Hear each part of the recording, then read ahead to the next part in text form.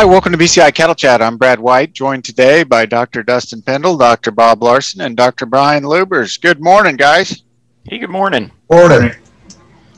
Dr. Lubers has been on with us before. He does food animal therapeutics here at Kansas State. His veterinarian has good experience in that background. So we look forward to his input on several topics because we're going to talk today some about research and a little bit about what the USDA funding program has funded recently, as well as answer a listener question related to, it's a good question because it's very frequent, should I raise my own heifers or should I purchase replacement heifers? Brian's going to share with us some information on generics as we see new generic antimicrobials coming onto the market. Some are already there and we'll see more in the future, as well as discussing deworming. When and where should we do it? Before we get into those topics, a couple things I wanted to address. One, the U.S. Cattle Trace Program, which was a collaboration of the Kansas Department of Ag, the Kansas State University, Kansas Livestock Association, several private organizations, has really expanded. It's moved beyond Kansas, and it's actually now a national program with involvement from several other states, including Texas as well as others. And it has recently received some support from Tyson, showing really the importance of animal disease traceability in the beef industry. So I think that's a great program. If you're interested at all, if you just Google U.S. Cattle Trace, you can come across their website. There are ways to be a producer member. We've also got a podcast episode where we talked to Callahan Grund, who is the executive director of Cattle Trace. So I thought that was interesting. The other topic I'd like to discuss briefly, and Dustin, I want to get your input on. We had a kind of a side discussion last week talking about things post-COVID as we come out of COVID. And we were debating internally, do you think people are going to go out to eat less now that we've been eating at home pretty frequently? Or is there a rebound effect where you think people are going to go out and start going out to eat more? What are your thoughts, Dustin? That's a great question. I don't know that I've got probably the correct answer, but I've got my own thoughts. I suspect, people were at home for quite a while, learning how to cook, maybe with more than just maybe ground beef. And so some people, we might start to see a little more of that. Some people that may have taken with, it did not take with us. My son and I last night tried to cook fried potatoes. And apparently high and hot is not what you want when you're trying to cook fried potatoes. Two pans later, we had to, we did have a solution. Unless you like crispy fried potatoes. I kind of do like crispy fried potatoes, but that it didn't turn out super well. And then you got to dispose of the evidence before, say, other people get home. Yeah. Well, one of the things, as things open up more, though, we certainly, like everyone, we did a lot more meals at home. But now that, my daughter's back having track meets and other school activities, and our evenings are getting compressed again. I mean, some of the reasons that we go out to eat are, the wife's coming home from work, I'm coming home from work, we got a kid activity in a half an hour or an hour, and it's just easier to let someone else cook and clean up. And so I think there's some of that just comes with the more activity. I mean, so part of the reason people go out to eat is to have a nice evening and to do something special, but part of it is a convenience issue. Yeah, it's quick and it's easy. And I think we'll see that come back to a degree because there is a big convenience factor. So it'll be interesting to watch. And Dustin, we'll ask you for some numbers in the future to see how much that bounced back. One of the other topics that I wanted to address, and you guys have been part of different programs. So the USDA has several programs related to animal agriculture and funding animal health research. And I think it's interesting to see, and recently they just funded several projects looking at animal reproduction as well as animal well-being. And some of those are pretty interesting, but I wanted to talk about the kind of the program in general and get you guys' perspective on what are the values of a program like that of funding developments in animal ag research? I'll start because I've I've applied for USDA funding and I've served on USDA review panels, so I've seen what other people apply. And I think one of the big values, and not all of the USDA programs are this way, but the USDA can have a perspective where they can fund higher risk, higher reward type projects, things that maybe private industry isn't going to invest money into because it's just such a long shot. And so, the USDA can have that kind of really far forward approach to research and things that may or may not work out. But if they do, they really are going to change an industry. So that's been one of my perspective on their funding. Yeah, it's interesting the balance of needing to meet some identified needs, and then and allocating some money to people that have some good ideas to address some immediate needs that we kind of know about.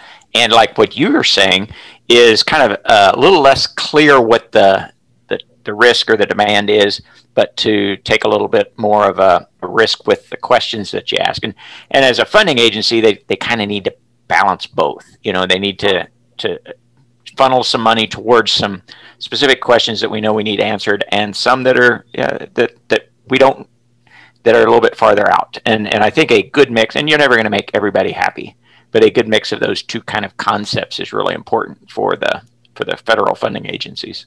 Well, a lot of our understanding of whether it's reproduction or animal health and back to the concepts is driven by projects like that, right? It's not just extension type projects where what it is, and that's what you're talking about, Brian, too, is not the novel research that's on the cutting edge that sometimes doesn't always work out, is still worth evaluating through some of these projects. Dustin, what's your perspective? So like Brian, I've been involved in research proposals. I've funded, non-funded, been on the backside, reviewing research.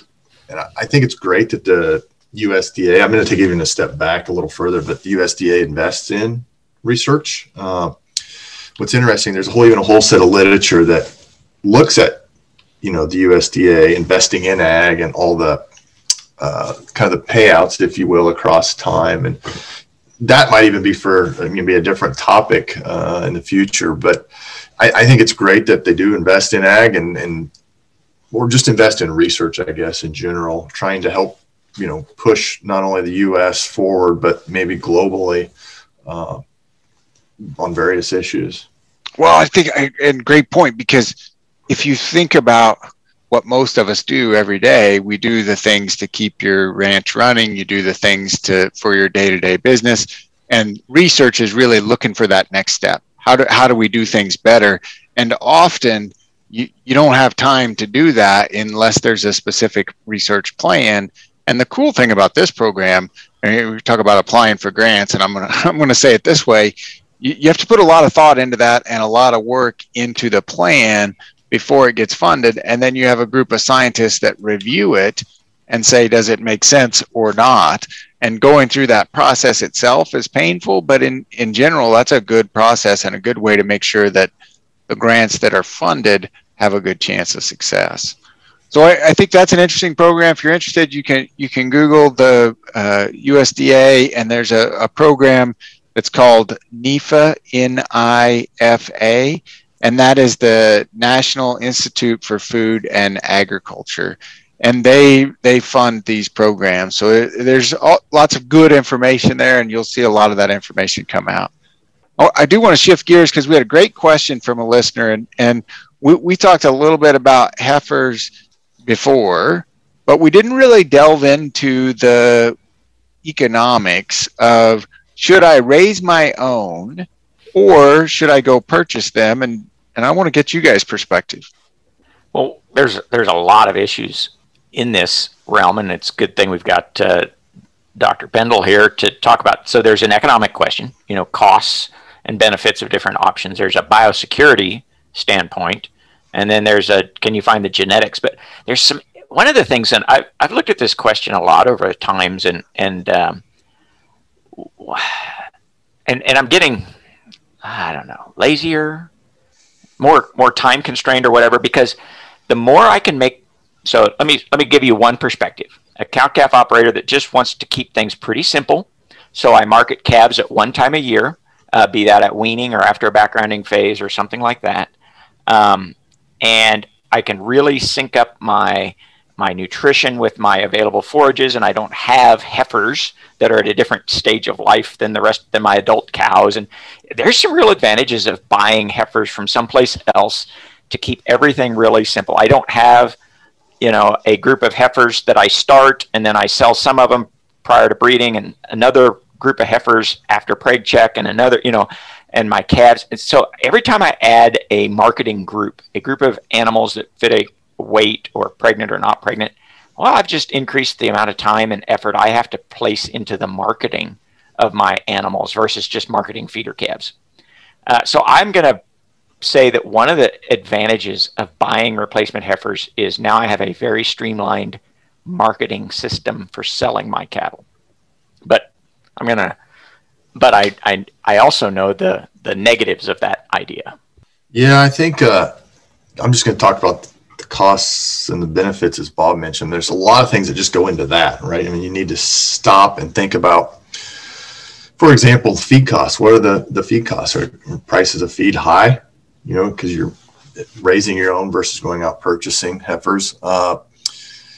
Even labor costs or availability. Do you have labor that, if you're trying to raise a whole bunch of replacement heifers, understanding the price, even and availability of the replacement heifers. You got tax implications you need to think about, cash flow needs, right? If you're going to purchase a whole bunch of heifers versus raising them, there's a lot of things that go into, at least just from a cost and benefits perspective, when thinking about, should you purchase or should you raise your own heifers? And I think one of the things I'll jump on there, Dustin, is you talked about labor costs. There is some difference based on efficiencies, right? So if I'm saving 3 heifers for my herd, it's going to cost me almost as much in time as if I was saving 20 heifers or 25 heifers. I mean, the time it takes to feed them, check them, do some of those things. So there's a pretty big difference there too, if it's a hobby or a real economic decision, right? If it's a hobby, then 2 is probably fine. But if it's an economic decision, then you might want to make something different. And Brian, I know you mentioned some of the other issues relative to even potentially biosecurity. Sure. I'm kind of new to the podcast, but I'm sure you guys have discussed the advantages of having open herd systems and closed herd systems. And so, and there are certainly marketing channels where you have more assurance that you kind of know what would be coming into your herd. And there are testing strategies that you can do to, if you're really concerned about maintaining a certain pathogen-free status within your herd, there are things that you can do. But certainly if you're raising your own, then it's a much more known factor, right? So you go into that with, hey, I know what's here, and I can be assured that I'm not changing the pathogen load that my animals are going to be exposed to. Well, one of the things that I'm hearing is it's not an easy. Everybody should either buy their heifers or raise their heifers. It seems to be, from an economic standpoint, from a health standpoint, even from a labor and management standpoint, either I spend my time developing heifers or I spend my time finding and working with my supplier. And so it's, I guess as we look at it, would you guys agree with me that it's not a slam dunk? It's not an easy answer. Oh yeah, you should buy heifers, or oh yeah, you should raise your own heifers. It's a little more, it's more complicated than that. And there might be correct answers that are very different for different producers. I think that last thing that you said is very valuable, Bob. So there could be correct answers that are opposite of each other, and one's right for me and one's right for you. And I think if there's a take home here, we want to be sure that you know your costs and time going forward, because I think sometimes when we raise our own heifers, it's easy to not track those costs as well.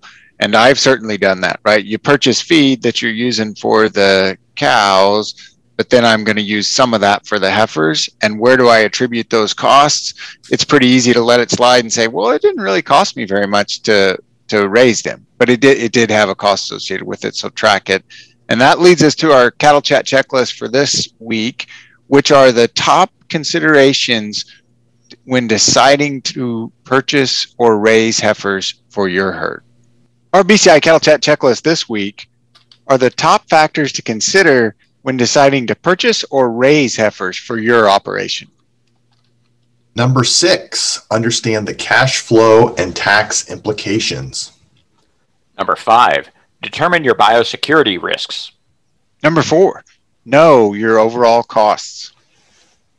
Number 3, evaluate the efficiencies of scale. How many will you raise? Will it be a few heifers or large groups of heifers? Number 2, develop your genetic improvement plan. And number 1, realize all the costs and benefits of raising versus purchasing heifers. And that's our BCI Cattle Chat checklist for this week. Okay, Brian, I wanted to really address with you.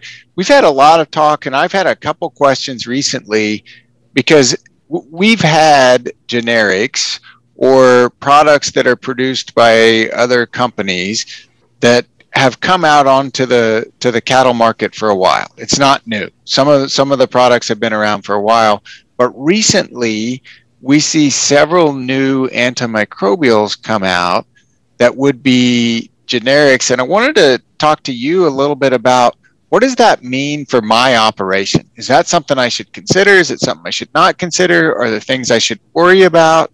What do you think for my ranch? Sure.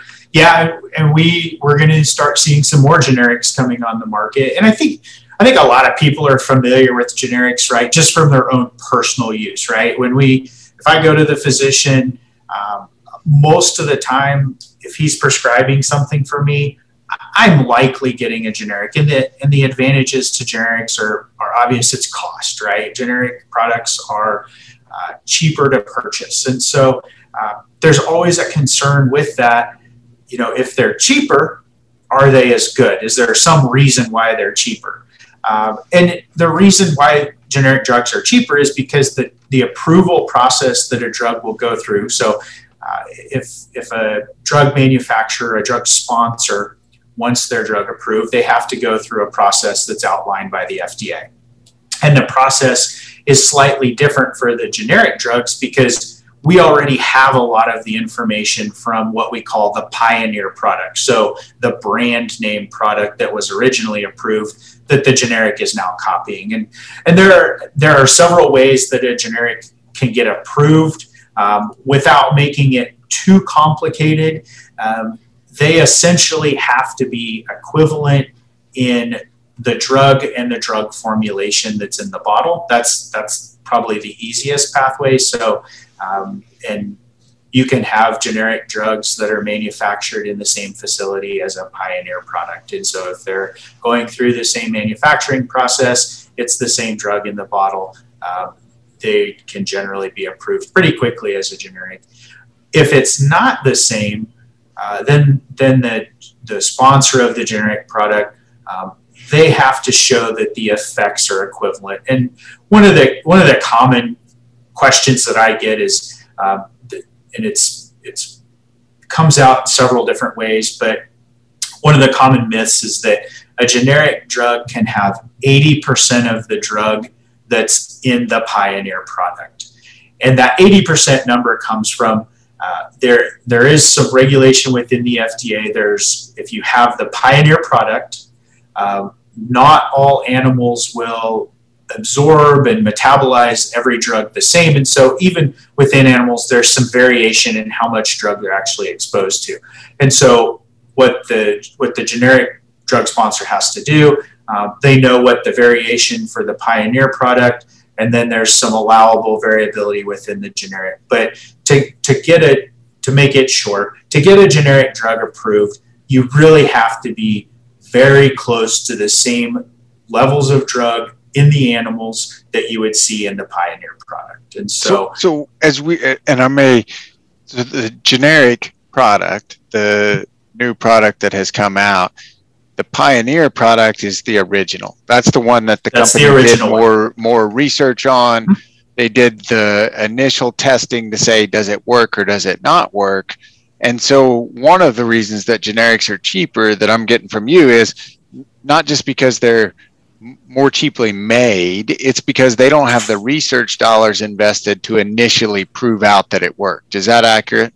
That is true. So with that Pioneer product, the first product, they have to show both that the drug is effective, which you mentioned. They also have to show that it's safe for the animals that it's going to be used in. And if you're a drug sponsor going through the generic approval process, if your drug is similar enough to that Pioneer product, that branded product, you don't have to go through those two sections. You can say our drug is the same, and we're going to use the data that was originally established for the Pioneer to show that the drug works and that the drug is safe.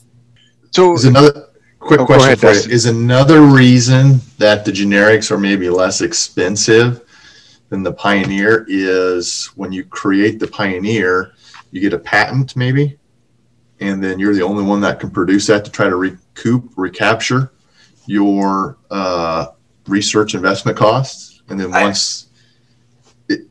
go ahead. Sure. Yeah. I don't know that the patent costs themselves are such that it's that original testing to demonstrate efficacy and safety that carries the large cost burden for the Pioneer. But for a drug that's been approved as the original, the Pioneer product, they are granted some marketing exclusivity to help recoup those costs. And so that's why we see generics don't come on the market immediately after a Pioneer branded product has been approved. Those sponsors are given a period of time where they are allowed to recoup those before those expire, and then the generics are allowed to be approved. And so as you think about that cost, and do you have a ballpark? I know there's no one cost, put you on the spot a little bit, because I've heard some ranges before about if I'm going to bring a new product to market, how much it costs. You have a ballpark for that, Brian? I can give you a really wide one, probably. Estimates for a food animal product, so something, because the food animal products have to undergo testing for human food safety, right? So we have to establish withdrawal times and things like that.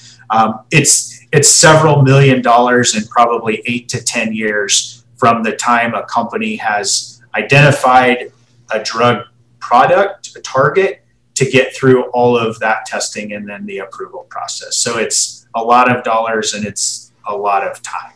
Yeah. So back to the generic, and it makes sense then why we don't see a bunch of new products every year, because they spend a lot of time in development, and some of those will fall out of the process, rightfully so, along the way because of some issue. But then as we see these generics come out, and you mentioned, so they should have the same bioequivalence or the same action in the animal as they come on the market. Any thoughts on using those or switching from one to the other? In my opinion, the generics have been shown to be bioequivalent. They should be safe. They should be effective, just as the Pioneer product. So I don't have any problems recommending those products that have gone through that process. I think and that's, the approval process is there to protect the people that are using those products. So I think you can move forward with generics with confidence. So don't be surprised as those come on the market. And I think this is a great opportunity to talk to your veterinarian, especially because some of these products will be non-prescription. Some of them will be prescription. So talk to your veterinarian about what makes sense for your operation, because we can't see exactly what's going on at your place. So there may be some differences where they say, hey, we think this is the right plan, but that's why you have that veterinary client patient relationship. And I want to shift gears from generics. In fact, one of the first generics that I'm aware of that came out would have been in the deworming space. So as we think about dewormers, this is the time of year, and a day like today, the sun's shining, you can just sit there and watch the grass grow. Well, we start thinking about parasites, and especially internal parasites. And we're going to talk about external parasites, so I'm going to put those to the side for now, guys, and let's just talk about internal parasites, which is usually intestinal worms that we're concerned about in cattle. And what should I think about when I'm thinking about deworming? This is an area that has changed a lot in my career. First of all, the products have changed. We've gotten probably a larger number and more effective products in my lifetime, which is a great to have those tools. But we've also learned a lot. We've learned a lot from other species. Cattle, we haven't had as much problem with resistance of those worms to our products yet. But we've seen in the horse world and in the dog and cat world and in the sheep and goat world, maybe more than any other, that we need to be aware of the risk of these worms becoming resistant to our deworming agents. And so probably we need to be not only thinking about how to use these dewormers to enhance the health of the cattle today, but how are we going to make sure that those products are going to be effective, 10, 20 years from now. And so we have to balance those two thoughts. Don't misquote me here, but if I'm just worried about the animals today, I could use these products very aggressively, use them frequently, as long as I could afford it. That would be a strategy. But that would also be a strategy that would probably lead to the fact that those products wouldn't be very effective in 10 or 20 years. And so I need to balance those two things. Some of the same issues that we face with whether we talk deworming resistance, antimicrobial resistance, weed resistance in crop fields. I mean, they're all a lot the same issues, aren't they, Brian? Yeah, at the base of it, they're whatever you're trying to get rid of has made a genetic modification that makes the product no longer effective. So I think when you get down to the very basic level, they're exactly the same. The other issue with really all three of those areas, if we think about crops, parasites, and antimicrobials, is the new product development is not able to keep up with how quickly the organisms are changing. And, for all of those bacteria, parasites, weeds, they're able to reproduce very quickly in large numbers. And so that's why we see can see very rapid changes in the genetic profiles of our pests, for lack of a better word.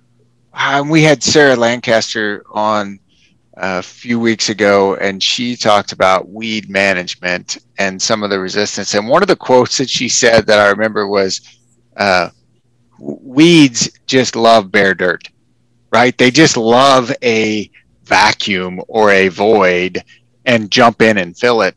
And to some degree, these other topics are similar, right? So if we try to create a vacuum, you don't have any control over what refills it. Is that what you were saying too, Bob?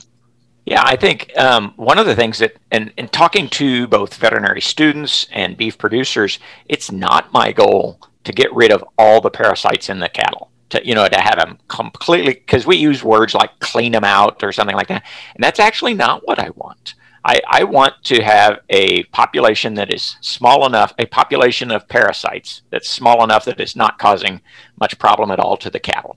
But that's different than saying I want no parasites at all. And that's one of the things we've learned, that if your goal is to get rid of all parasites, you can do that for the short term, but it's going to come back and get you in the end as far as some other problems later on. So it's really, and we talk about this all the time on this podcast, optimization. I'm not trying to remove the maximum amount of parasites. I'm trying to optimize it. So kind of back to how we all got started on this, these parasites that we're talking about, they live on grass. They do not live on dirt lots. And so cattle coming, if they've been on a corn stalk field, or they've been in a dry lot coming through the winter, they're pretty low parasite load right now, getting ready to go to grass. And so a lot of times we'll deworm at a time. And again, so then I've got the cattle where I can handle them right now, but an ideal time maybe actually a little bit farther down in a few weeks after they've already been on grass versus right now. This is another area where different parts of the country have a different parasite load. Think the farther south you go, the more grazing days, the more because parasites, these worms really like warm, moist environments. So Mississippi is very different than North Dakota. And here in Kansas, we're somewhere in between. But the farther south you go, probably the more careful and aggressive you need to be with your deworming. And then the farther north you go and the drier cattle spread out more, probably the less frequent you need to think about deworming. But around Kansas, we typically talk about deworming cows once or twice a year. Young animals, young growing stock, maybe a little bit more, but that's really geographically dependent. So if you go south and east, that's going to be different than if you go north and west. But spot on with your geography, with Kansas being between North Dakota and Mississippi. I got that figured out. You know exactly where all the states are. I got my map right here. You're looking at a map. So I think you're actually, we're going to talk about this more when we talk about fly tags, but sometimes it's easy to do your deworming or parasite control when you have access to the cattle, not necessarily at the right time of year. And we're saying don't indiscriminately deworm. So based on region of the country, there are some places it may make sense that you should deworm today. There are some places it may make sense later. Again, talk to your veterinarian, work out a deworming plan. Don't just get into a deworming habit. So this has been great discussion. We enjoyed having you with us today, and Brian enjoyed having you on. If you have any questions, comments, thoughts, or anything you'd like us to visit about on a future podcast, send us an email at bci@ksu.edu.